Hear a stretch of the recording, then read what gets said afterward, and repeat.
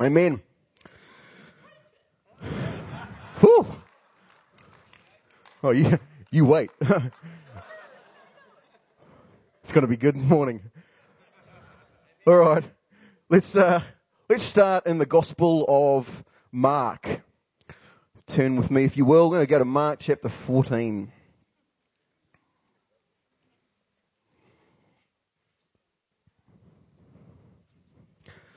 Mark 14, and from verse 32. They went to a place called Gethsemane, and Jesus said to his disciples, "Sit here while I pray." He took Peter, James, and John along with him, and he began to be deeply distressed and troubled. "My soul is overwhelmed with sorrow to the point of death," he said to them. "Stay here and keep watch." Going a little further, he fell to the ground and prayed that if possible, the hour might pass from him. "Abba, Father," he said, "everything is possible for you. Take this cup from me. Yet not what I will, but what you will." Then he returned to his disciples. He found them sleeping.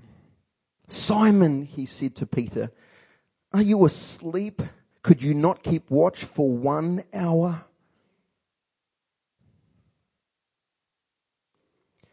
Even Jesus, the Son of God, needed comfort.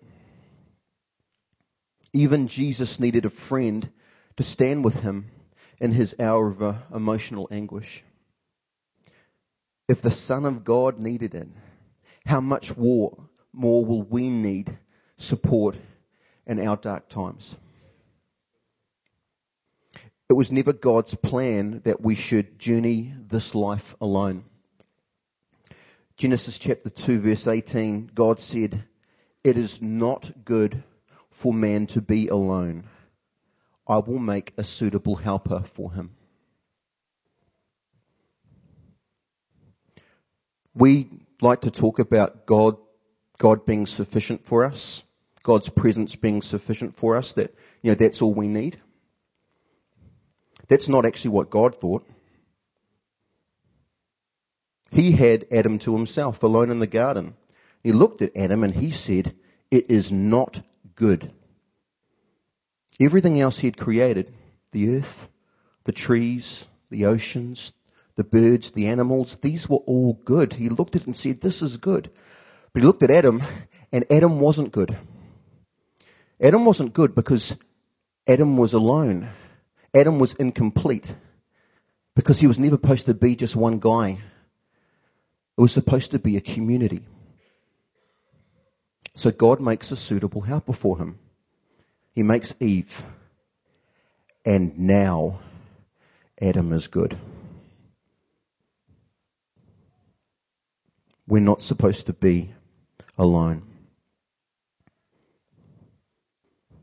God determined that people need people, that we need community, and not just with him, but with others like ourselves, folk with skin on.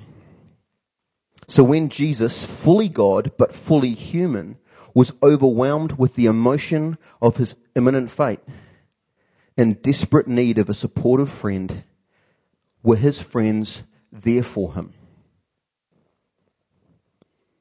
No, they weren't. They were sleeping. And the question for us this morning, are we sleeping too? Anecdotally, there is no doubt that there's a lot of sleepy people here. I fall asleep too.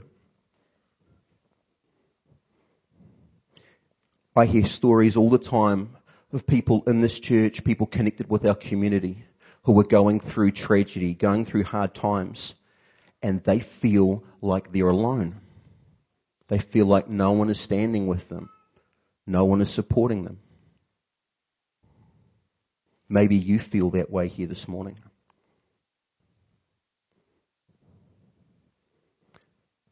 That is not the kind of church that God has destined us to be.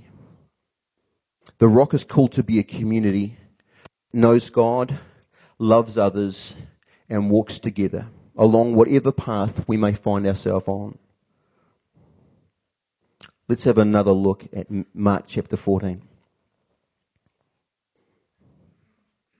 You would have noticed that Jesus didn't take all of his friends, all of his followers with him in his hour of need into the garden. He didn't need all 12.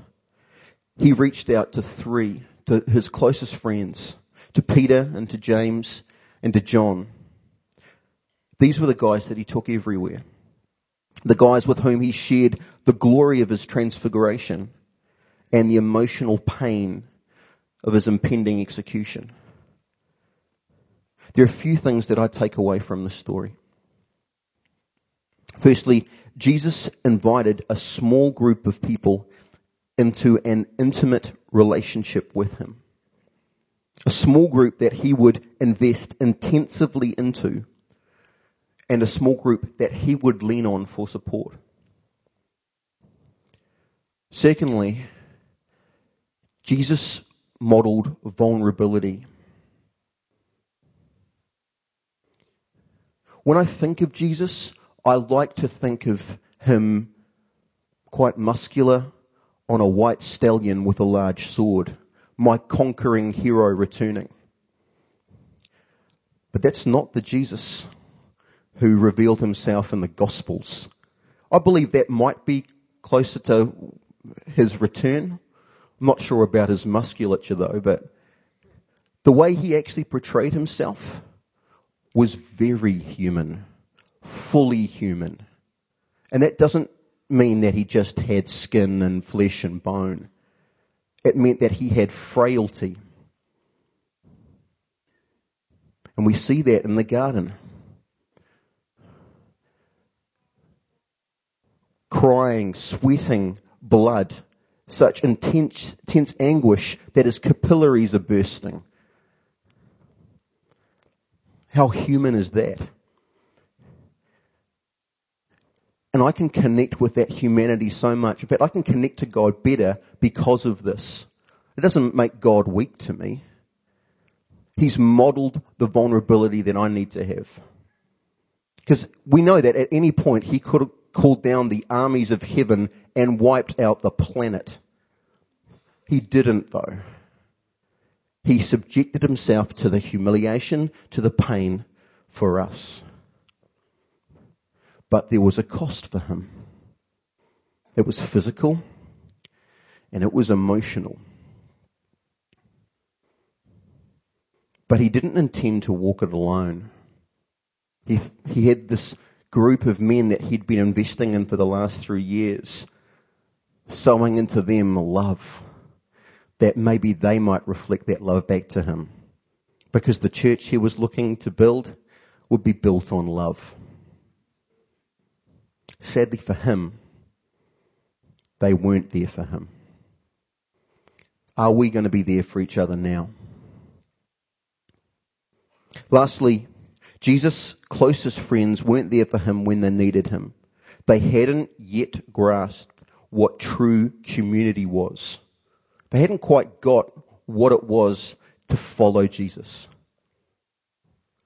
They liked this thing about traveling from town to town, healing, casting out demons, preaching the kingdom of God.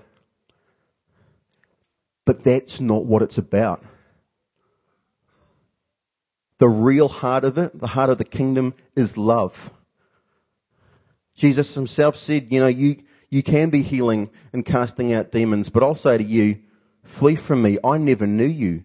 Go out to the outer darkness. It's not the ministry that matters. It's the love that we have for people. We're ministering without love. We have nothing. We've accomplished nothing. Jesus didn't even ask that much of his friends. He simply asked them to stay awake and to pray. He needed them to be emotionally present and spiritually supportive. And they couldn't even give him that, even though he asked them 3 times. Despite their obvious failure, it is still important to note that in his hour of need, Jesus turned to his friends, not to religious leaders to stand with him. But for some reason, in the church now, we have this idea that the responsibility for caring for people is on the leaders. It's on the paid staff. Maybe the elders. It's their job. The job title pastor is often a misleading one that can be quite unhelpful in the church. It can lead some people to develop the misconception that it's the professional pastor's job to take care of everyone, not the lay believers in the church community. The job title on my contract used to read pastor, which is the Latin word for shepherd. But my job description had and has nothing to do with that. I'm not paid to care for anyone. Well, not in the kind of care meal, visit you in hospital, counselling, give you a hug kind of way. I'm not paid to do any of that. But I am made to. We all are. Our twofold purpose on this planet is to love God and to love others. And so though it is not my contractual responsibility to care for you, it is my responsibility as a follower of Jesus and an active participant in his kingdom. What we need to reject as a community is this ill-conceived pastoral care paradigm where it's only people with a job description or a position that actually care for and love others. This idea that I don't have to worry about it because don't my tithes pay for someone to do this? They really don't.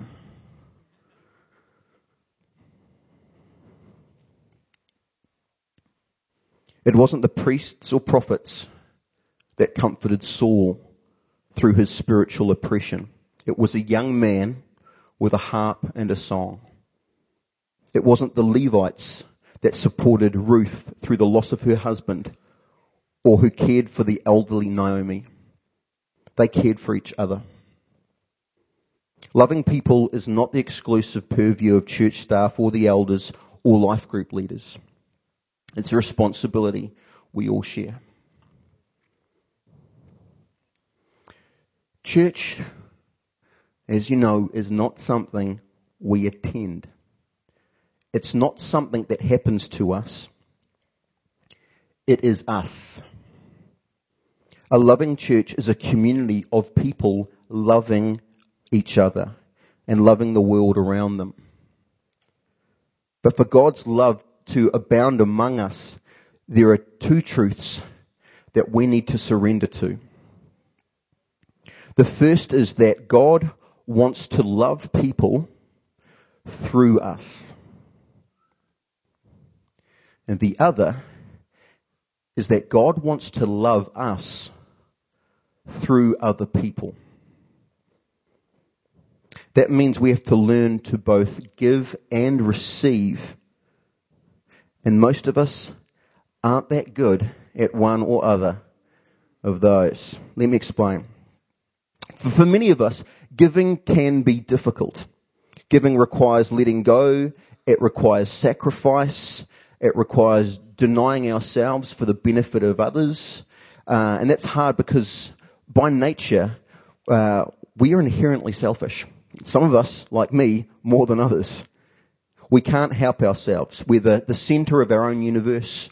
Unless, of course, we choose to put others, to put God in the center and let him determine what we do. To be an instrument of God's love in other people's lives, we must get over ourselves and learn to put others first, whether we feel like it or not.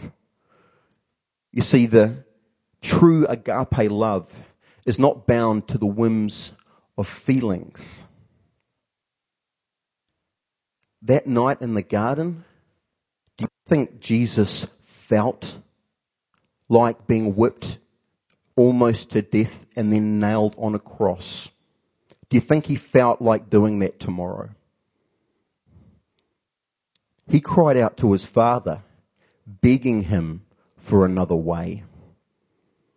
He didn't want to do it, but his love for his Father and his love for us was greater than his feelings and his fear. And that's what conquered there. He didn't love because he felt like it. He loved because he is love, and that love wells up out of him. And that same love he has deposited in us, so that we can love from him, not of ourselves. It says in 1 John that we love because he first loved us. And it's that love that we need to tap into.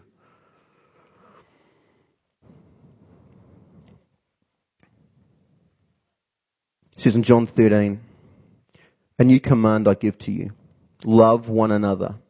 And as I have loved you, so you must love one another. By this everyone will know that you are my disciples, if you love one another." Unfortunately, Jesus sets the bar pretty high in regards to how to love people.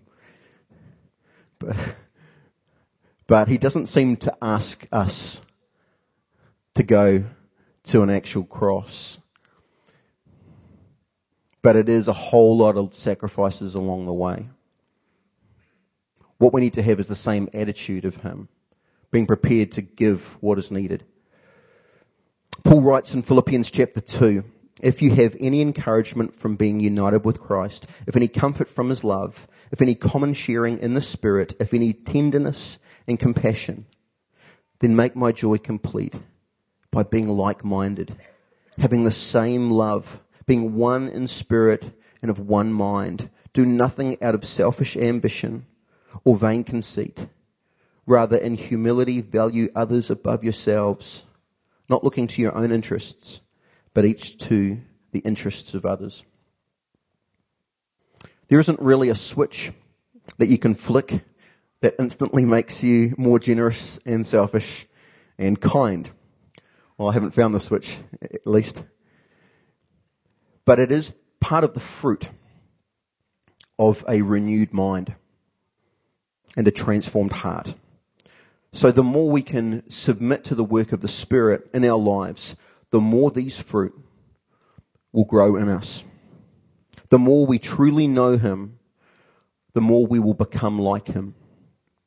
And that is the path that we are on.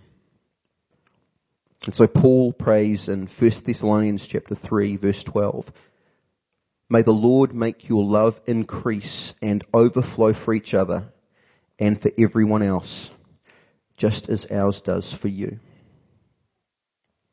We need that prayer today. The first ingredient in a loving community is a heart that gives.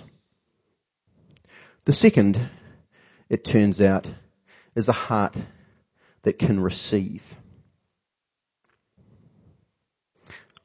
That one sounds like it should be easy, right? We like to get stuff. I certainly do. But not always. Not sure if you noticed, but Kiwis are proud. Men are proud. We're all proud to some degree. We don't like to admit weakness.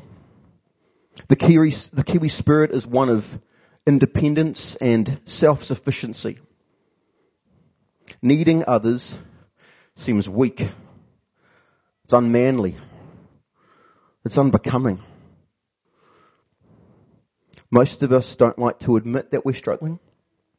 Maybe we don't want people to judge us or pity us or gossip about us, all of which happen in a dysfunctional church. And so we keep our pain, our struggle to ourselves. Our pride and our fear deny God the opportunity to love us and comfort us in our darkness. We are the body of Christ. which means we are his arms. We give his hugs. But pride prevents us from receiving those hugs and comfort. He longs to minister to us, but we don't let him. Do you have this idea that everything is going to happen supernaturally? That somehow you can pray yourself into a supernatural frenzy where God will do everything in your life directly? Is that what you think is supposed to happen? Because that is not the way he works most of the time. Yes, God can directly minister to you, and he does. But the way he's revealed his will and his work is that he works through his people. He works through the church, the body of Christ. That's why he has showered us with spiritual gifts, so that we can minister in his power according to his will. But to receive that ministry, we need to make ourselves vulnerable to others. That's the tough thing. If the King of Heaven could be vulnerable with the humble fishermen he called friends, why can't we? We have got to get over that. Reject the stifling elements of our repressive Kiwi culture, kill our pride, and let God love us through people. Men, Chuck Norris is in a life group.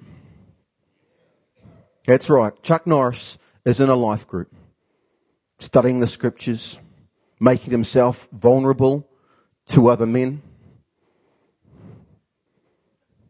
If Chuck can do life in a life group, surely we can as well. I think Chuck must make life groups the most manly thing you could do.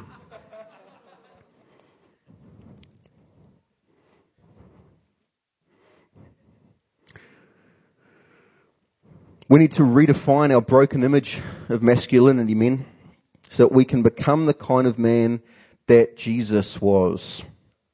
Because that's funny, but Chuck Norris isn't my idea of what a man is. Not entirely. Richie McCaw is not my image of an ideal man. Yeah, maybe a combination. Bruce Willis, Chuck Norris, Richie McCaw. No. It's Jesus. It's Jesus.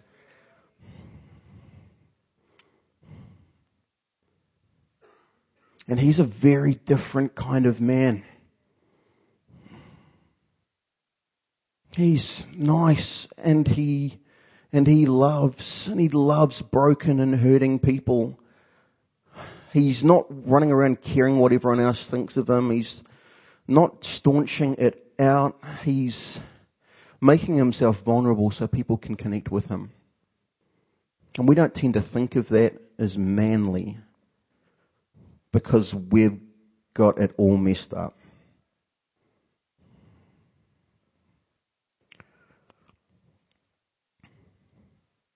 This means I need to open my life to a few trustworthy people who can journey with me through the struggle and darkness in my life. People who will be faithful to stand by me when things get tough. And that's hard for me because I'm not wired that way. And so I need a bit of rewiring. For me, that process has been a gradual one, pushing through my pride one day at a time and sharing a new piece of my inner self with a friend and sharing my struggles with a large room of people. This is making me progressively more vulnerable and authentic with others. And ultimately it opens me up to receive more from God as he looks to administer his love through you, through his church. Paul writes in 2 Corinthians chapter 1 from verse 3, Praise to the God and Father of our Lord Jesus Christ, the Father of compassion and the God of all comfort, who comforts us in our troubles, so that we can comfort those in any trouble with the comfort we ourselves receive from God. For just as we share abundantly in the sufferings of Christ, so also our comfort abounds through Christ. We need to share our suffering and our triumphs. We need to walk together. 2 years ago, my best friend lost his battle with brain cancer, leaving behind a grieving widow and 2 small children. In my life group over the last 2 years, people have suffered deaths in the family, unemployment, financial hardship, miscarriage, chronic pain disorder, divorce, porn addiction, and a serious car accident. It's just my life group. That's just the stuff that I'm aware of. This is life. This is life.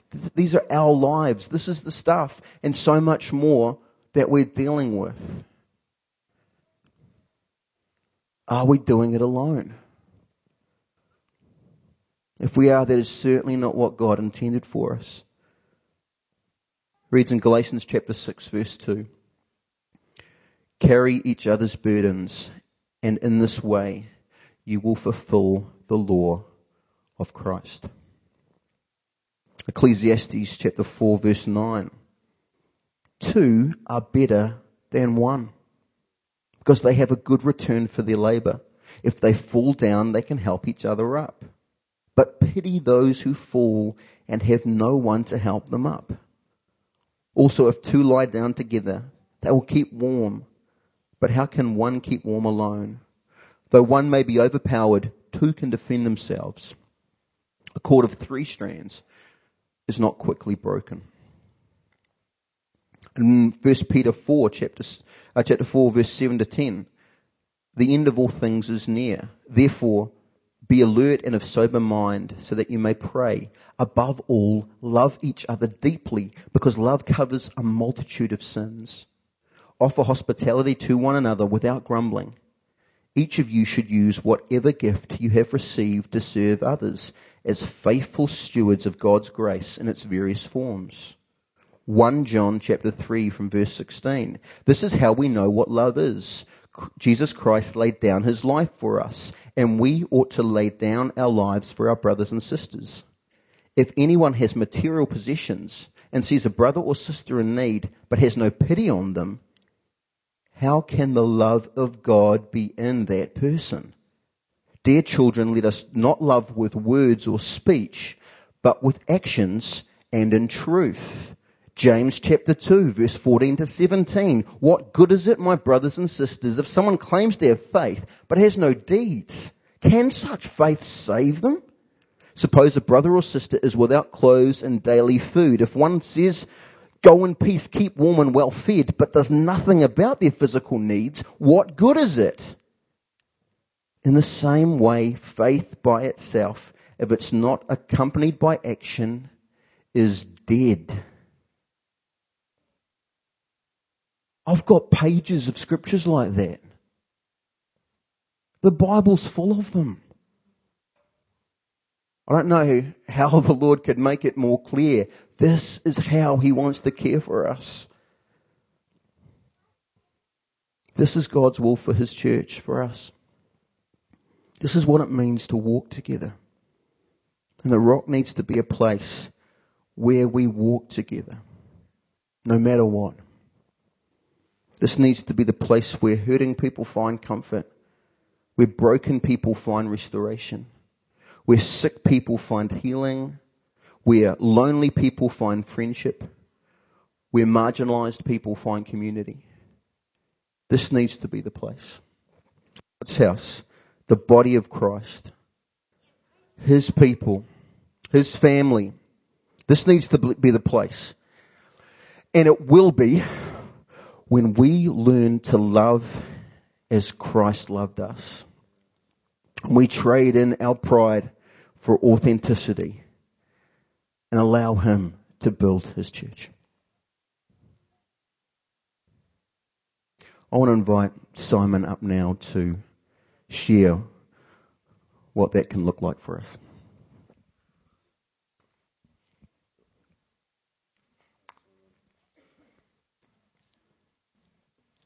Spirit is here this morning.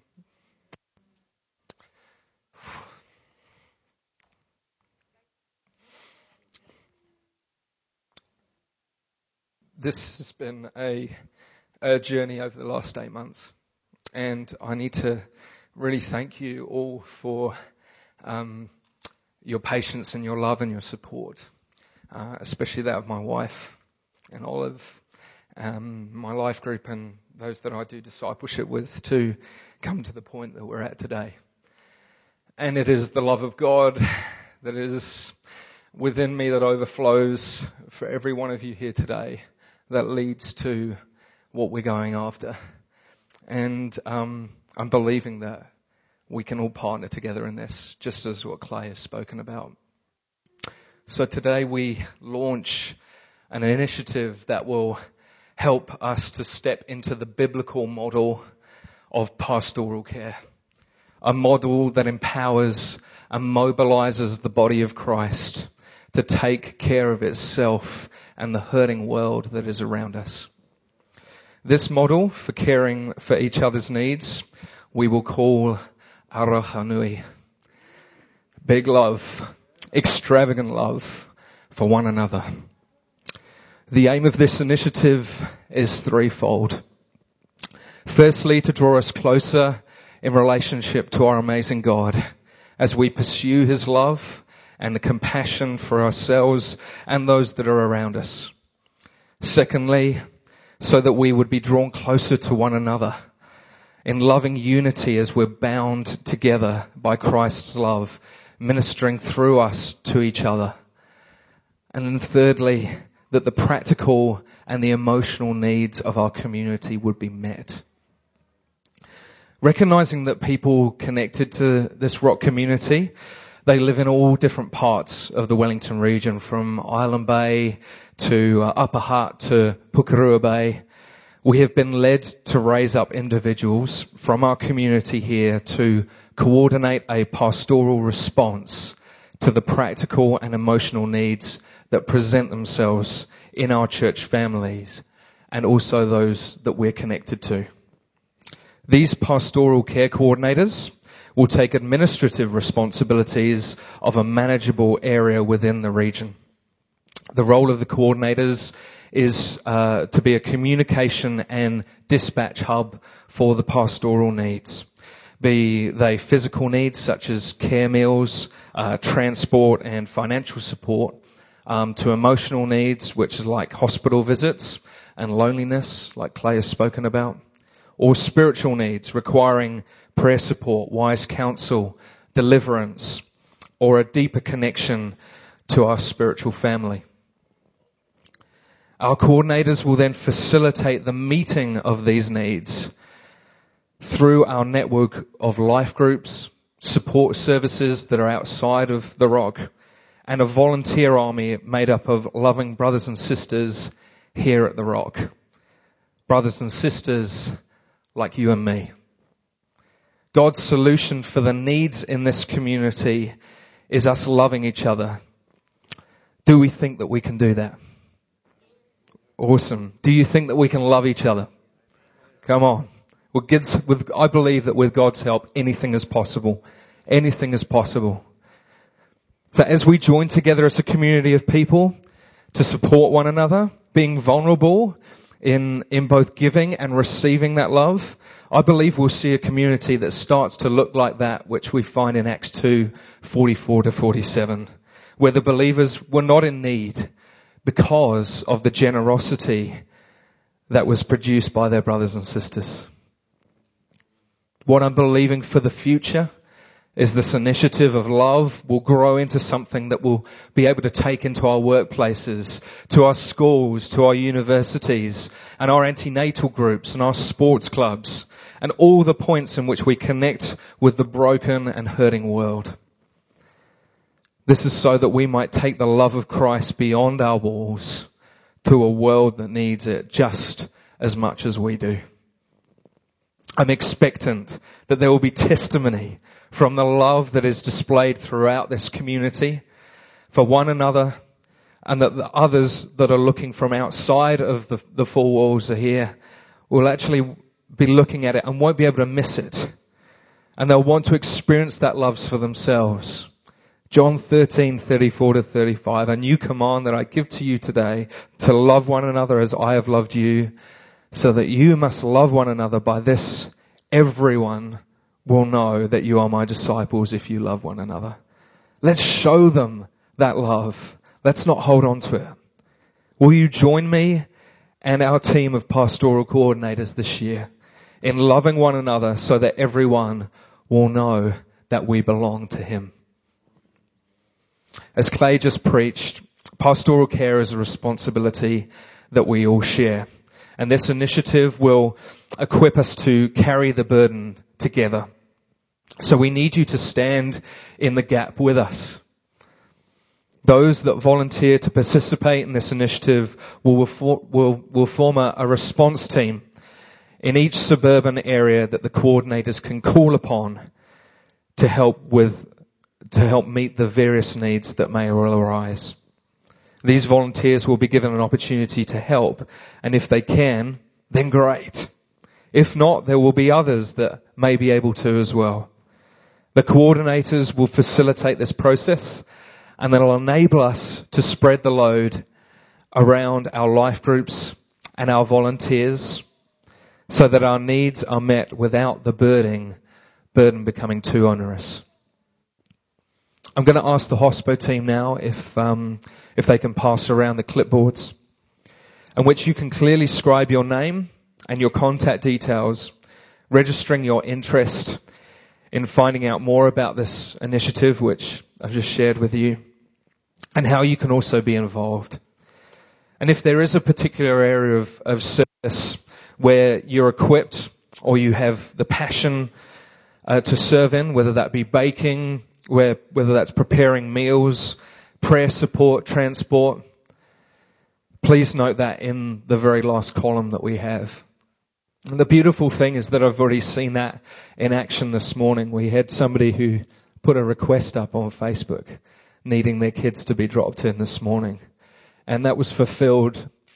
And I'm so delighted that was fulfilled, because what you don't realize is behind the scenes there was 6 other children who are here today hearing the gospel of Jesus Christ and had the opportunity to receive the love of him. So you never know. With whatever you help, whatever you support somebody in, could be that very door that you open up to allow someone to receive him for the very first time. Let us be a people of generosity this year to see his kingdom grow.